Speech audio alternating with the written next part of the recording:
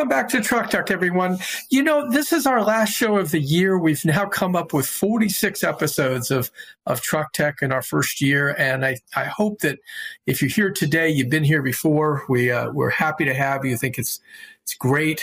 Today's show, a little bit off track for us, off our typical track anyway. We're going to talk about autonomy, but in a little bit different way with autonomous trucking consultant Richard Bishop. He consults for a number of different trucking startups, autonomous trucking startups, including Plus and Gatik and RRAI. He is a regular contributor to Forbes. And he recently wrote about an area of autonomy that gets very little attention, which is the agricultural business. We'll get to Richard in just a couple of minutes. I want to hit a couple of headlines for us before we do that. The newest player in autonomous trucking, Stack AV, has formed its Safety Advisory Council. It's made up of third-party experts and includes former FMCSA Administrator Annette Sandberg. Stack also published its initial voluntary safety self-assessment, which outlines the company's initiatives to hold itself to high safety standards and, transparency with the public and regulators and other stakeholders. We're still waiting to hear a bit more about what Stack AV is planning from a Class 8 autonomous trucking space, but at least they're starting to put some of these basic building blocks into place. Nikola has a new partner in hydrogen stations. The hydrogen-powered fuel cell truck maker formalized a definitive 10-year agreement with First Element Fuel to refuel trucks at FEF's hydrogen station in Oakland, California. This is important because the truck emphasis for Nikola right now is to sell its fuel cell electric vehicles in California first. A lot of incentives to offset the cost of the $450,000 truck before fueling, but having that fuel available is critically important. And so the FEF station becomes part of their plan. FEF also fuels the Hyundai Exient test fleet that is running out of the Port of Oakland right now. Okay, let's welcome in Richard. Richard, it is great to have you with us. It's been some time since we've known each other, and we run into each other at industry events and other places. I think you've helped us on a few stories over the years, and it's it's great to have you. I was fascinated really by your story, which we'll get to in a moment. But maybe you could just get started by giving us a bit of background on your consulting business and how you're helping what appears to be a pretty disparate group of startups. Right. Well, Alan, thanks for the invite. And what you've been doing at FreightWaves is one of the best information channels I have. So I appreciate what you guys are doing. I've been involved in autonomy since the 1990s. I won't go into all that, but as things kind of cranked up after 2010, I've been surfing the wave ever since. As a big picture player, helping my clients understand the bigger picture, helping them talk to the people they need to be talking to, and strategic and regulatory focus. So big picture sort of guy. And I'm very pleased to be supporting Plus for several years, Gatik as well, and Robotic Research, also known as RRAI, and several other folks.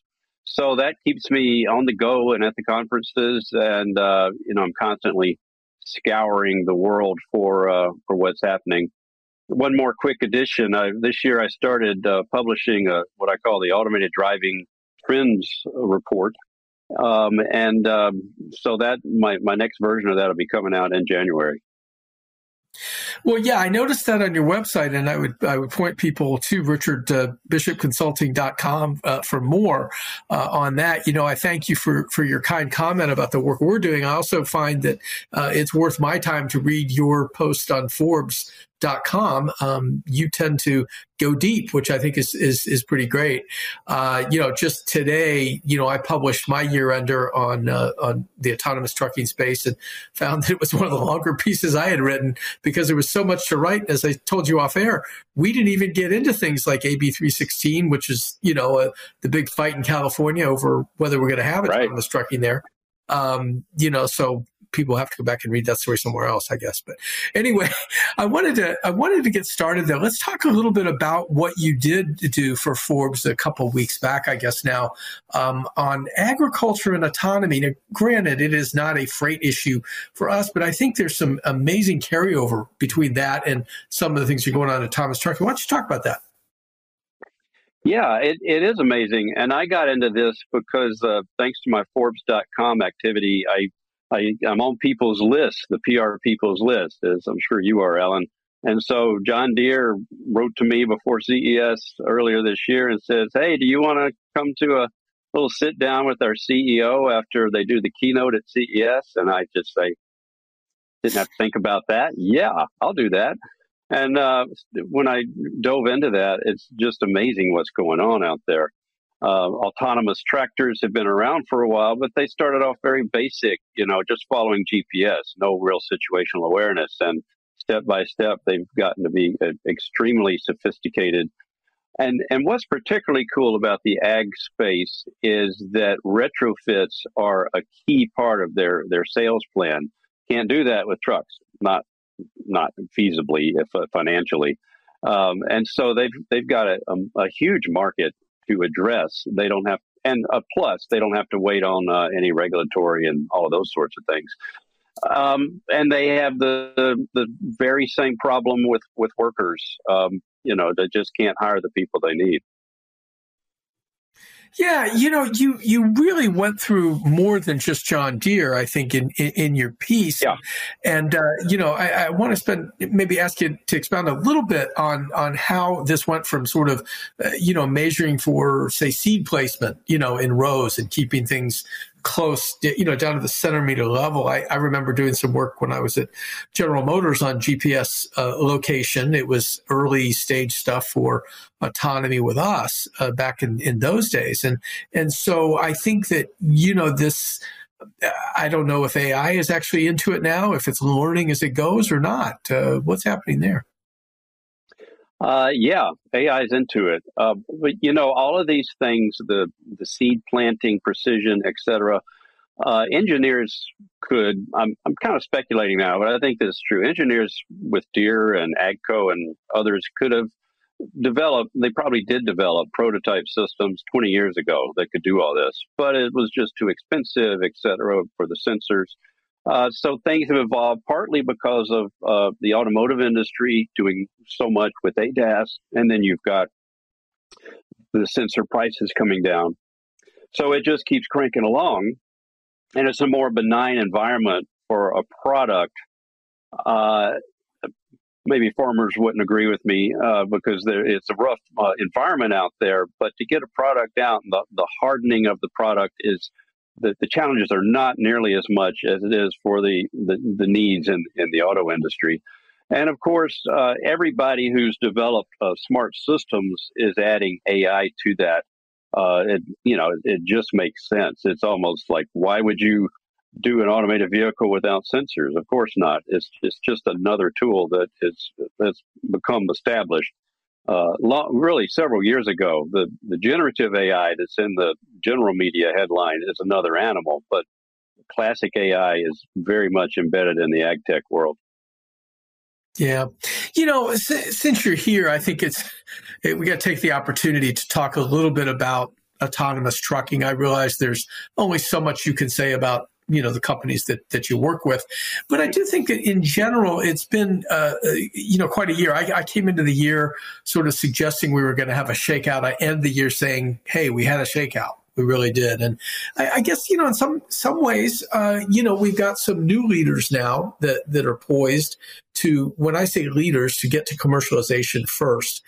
I want to get your take on kind of the overall environment. You've been around the space much longer than I have. But you've been around the space. You've seen it grow. You've seen players come and go. I mentioned in the headlines, Stack AV, of course, that's Brian Selesky and his cohort that had Argo AI, we saw it start out as sort of passenger vehicles and move into trucking. Give me your overall sense of where things are headed, if you could. Yeah, it's been a tumultuous year. At the same time, even though the news headlines focus on the negative, there are still companies with significant strength. And you mentioned them. It's Torque, it's Aurora. In particular, Kodiak has its strength. And we have enough players, including these guys, that have some heft behind them. Torque has Daimler, for instance. Aurora's kind of on its own in a way with the public, public being publicly traded, but they have strong OEM relationships. RRAI has the Defense Department work that's really solid, and Kodiak has gotten into that space. So that's I think that's important. And then those are long haul players generally. The short haul B2B, Gatik continues to announce new customers. Gosh, it must be every couple of months or so. They are really on a roll, and I think will continue to be the leaders in going driverless. Yeah, it's funny on Gatik, we continue to say that, they've got that market to themselves. They say it, and pretty much everybody else agrees with it. I don't know who's going to challenge them and when, but at this point, they seem to have the run of the table. Yeah, I had this theory I was touting all of this year that Selesky would go for the short haul B2B. They'd be the Gatik competitor. And, they haven't said much about what they're doing, but by all indications, they're going for long haul like the others have. But another surprise has been Aurora in their third quarter report finally kind of stepped back into robotaxi operations, or saying it's on their roadmap. Once they launch the truck side, and with all that highway-based experience, they're going to do rides in limited number of routes, but rides from like a city center to the airport and getting on the freeways to do that. So that's kind of cool. I was expecting that would come back, and the same way I expect Waymo's going to come back to truck driving, or sell off that piece. But that the strength that's within the Waymo IP is going to come back to trucking at some point, not too long in the future. Well, it's interesting with Waymo, and I pointed this out in my piece today, is that they had to be kind of gingerly talking about pulling back from autonomous trucking because they're still working with Daimler on the redundant chassis. Yeah. And, that work continues, even though, most of the other stuff is sort of, gone by the wayside for now. But they never said we're leaving forever. And, they could, I guess, come back, as you say, at some point. And for the longest time, I think, people like Sam Abu-Samid, talked about, kind of Aurora and Waymo, because they had, both disciplines at play, being the leaders. And of course, we don't have time to get into Too Simple here, but Too Simple was arguably the leader and is now kind of giving up on the U.S. So what one thing, though, we've got about 45 seconds here. What one thing really knocked you off your pins this year? Oh, gosh. Well, Stack coming into the space, I was expecting it, but it's really cool. And anyone who says it's too late to get into this market is wrong, because it's such a diverse market.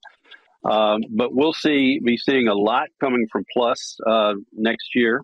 They're continuing to develop their level 4 in addition to the level 2. And then the last thing I'll say is that the yard tractor world, which is a niche, but it's still important. For the first time, one of the developers has actually named a customer, and that's robotic research, working with a company called TSIS, a logistics player at the first deployment will be just outside of Detroit near the CSX terminal. So all of these sectors are rising and moving along steadily. Mm-hmm. Well, and of course, I guess, best the ones you're working with. And I think, Outrider, which former client, I guess, also continues to sort of every few months come up with something fresh and new. And I'm hoping, I don't know if it'll work out, I'm hoping to get out to Colorado and see what they're doing. They have announced Georgia Pacific, I think, as a customer, and a number of others that they can announce or have not announced. They did have a big raise this year big capital raise, which I think when you look at Runway, that's what it matters. And the Aurora, can talk about robotaxis again because they got a lot of money, right? And that's something that is really tremendous for them. But Richard, it's been great. Let's do this again next year. Let's talk again on the show. Great to have you today. Really appreciate you being here. All the best and Happy New Year.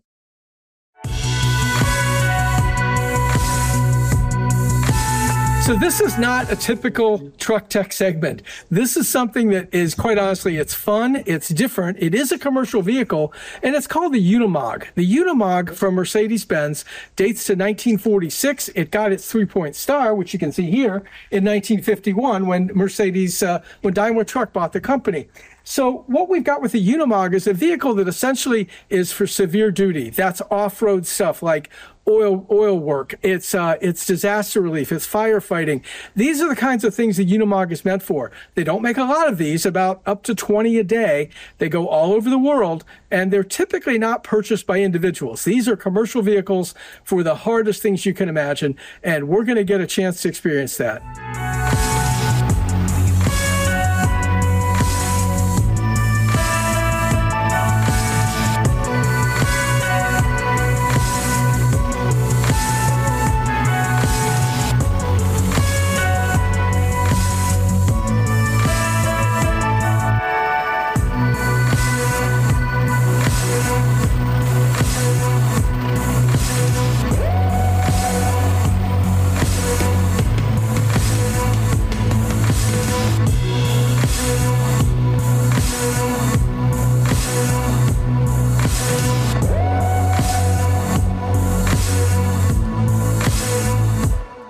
Hello, my name is Klaus Lösnitz.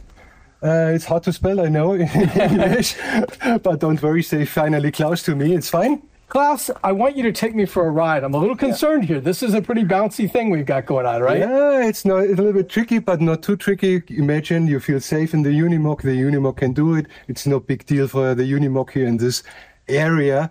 We can face much more difficult areas. So it's just for a demo ride, but as you can see, it's a little bit challenging, yes? Yeah. So be prepared for it. Well, let's take a ride. Let's take a ride. All right, great. Enjoy. I will give you now an impression in the High Mobility Unimog UHE code, and we will have a short demo ride. Let's start the engine. Put on the tire pressure control system. Lowering down the pressure, it says cross country, sand, mud and snow or emergency, and pre-selected. Once again, I was too slow. I go now to cross country, confirm, and now the tire pressure lowers down. Further, switch in the gear here. Putting away the parking brake, release the parking brake, and we can go. But now we are in the on-road gears. I will switch to the donkey mode, means off-road gearbox. Now we are slower in total. So I'm in manual mode and we can go.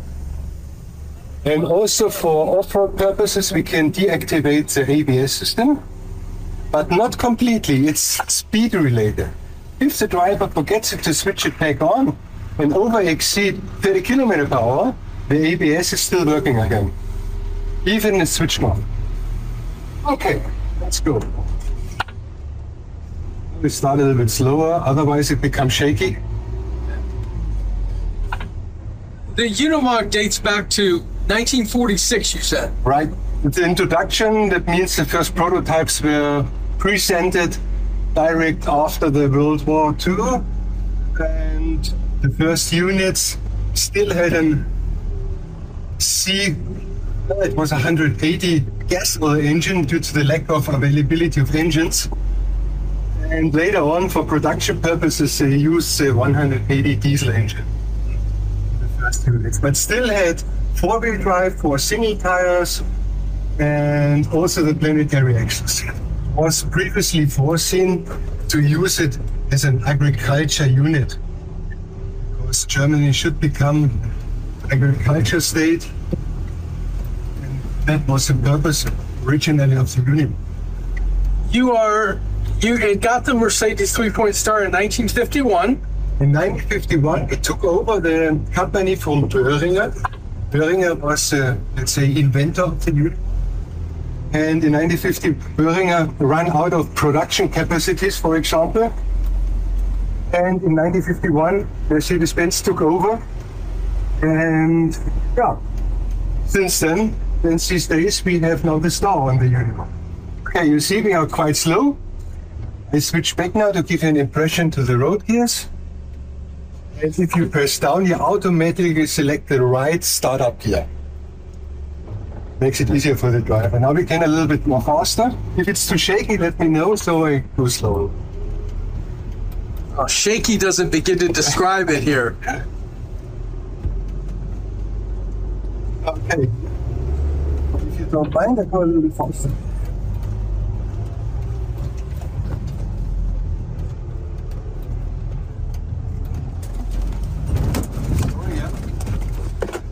Okay. Sure. Sorry.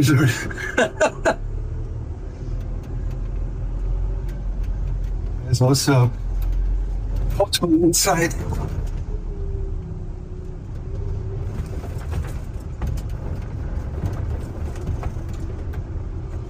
So the Unimog can even do more than the driver is feeling well. You do sell these to civilians though, right? Yeah. What do they want them for?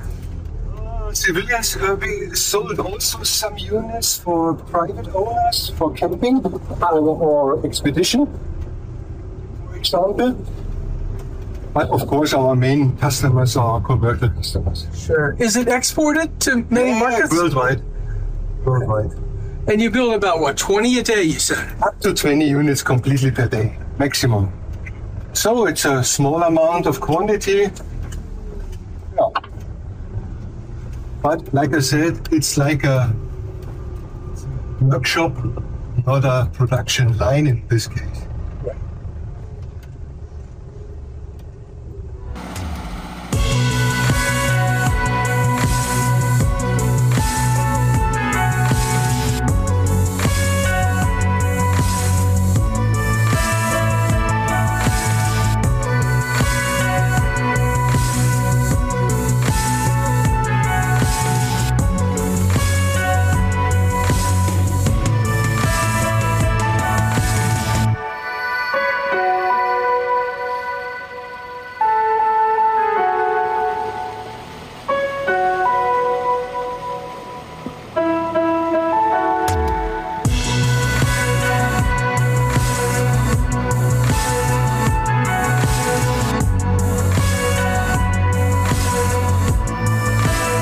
So therefore, I'm already in the differential lock, center lock, going for the rear axle lock, as well as for the front axle lock. And you see the warning signs here for the driver. Okay, all three, it's popping away, just a pop-up, you know. But here you switch it on. So now dual lockers right now, right? Yeah, all three locks, completely locked. Oh my goodness.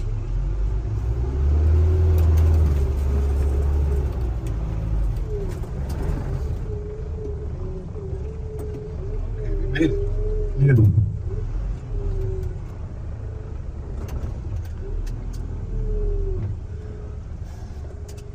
Take a little bit care. How do you make it? You see, it's an easy task for the Unimog.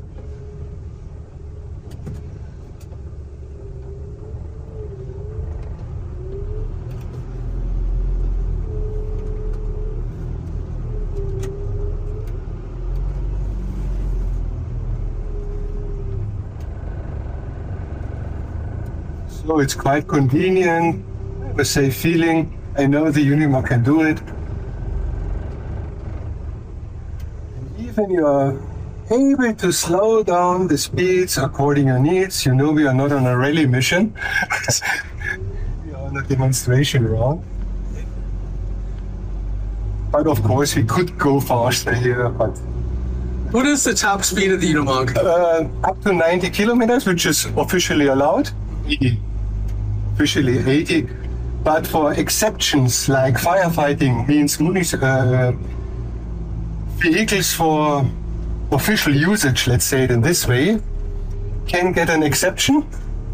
Also, let's say to raise up for firefighting vehicles, for example, up to 120 kilometers per hour. But of course, the tires need to match the speed. Right.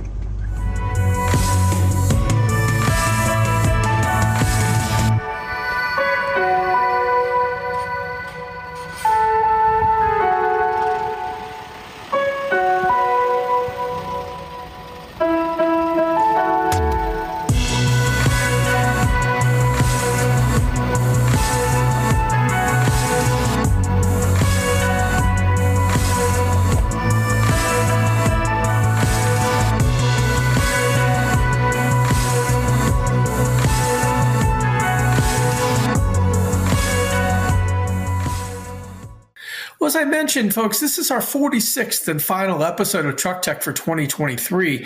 We've tried to bring you a variety of guests and a range of technology topics this year. We're excited for next year when our first episode, January 10th, will be from the CES in Las Vegas. We hope to be able to get several guests for future shows out there. And until then, we want to wish you the best Merry Christmas and Happy New Year. Thanks for watching.